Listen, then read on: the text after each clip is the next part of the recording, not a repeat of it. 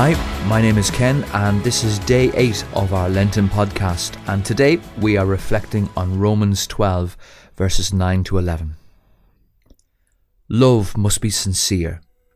Hate what is evil. Cling to what is good. Be devoted to one another in love. Honour one another above yourselves. Never be lacking in zeal, but keep your spiritual fervour, serving the Lord. So let's pray. Loving Father, wherever I am, help me to still my mind, slow my breathing, and open my heart to what I am about to hear. May the thoughts and sentiments expressed in this episode sink deep into my being and allow me to feel your presence with me. Amen. There was a time when I thought that Christianity was all about keeping the rules. I believed in a God that was keeping an eye on my behaviour, watching what I said and did, and kept a long list of the things that I did right and wrong. What's more, I then felt pressure being a Christian. I was always trying to be the best Christian I could be. I would get frustrated with myself when I messed up or fell back into old ways. And when I saw other good Christians doing really Christian things, I would compare myself to them and feel worse.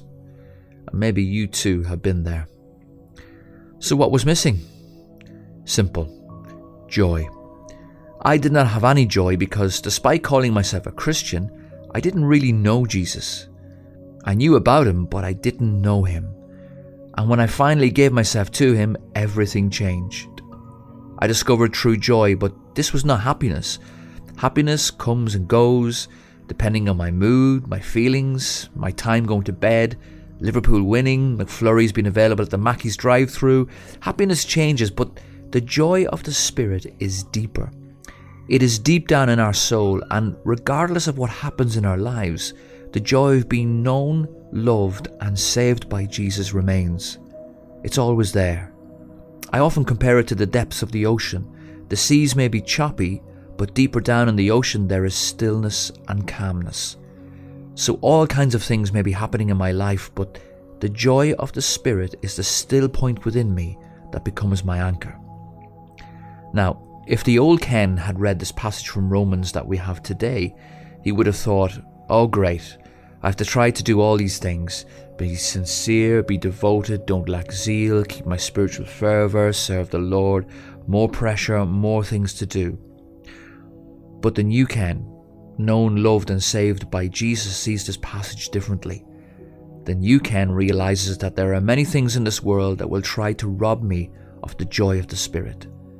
But here is the thing.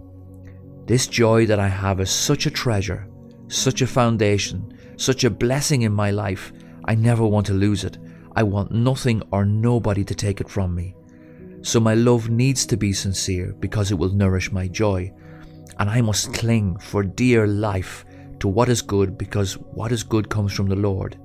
Yes, I have to hate what is evil, hate what will tempt me away from the Lord, because I will not let this amazing joy be robbed from me.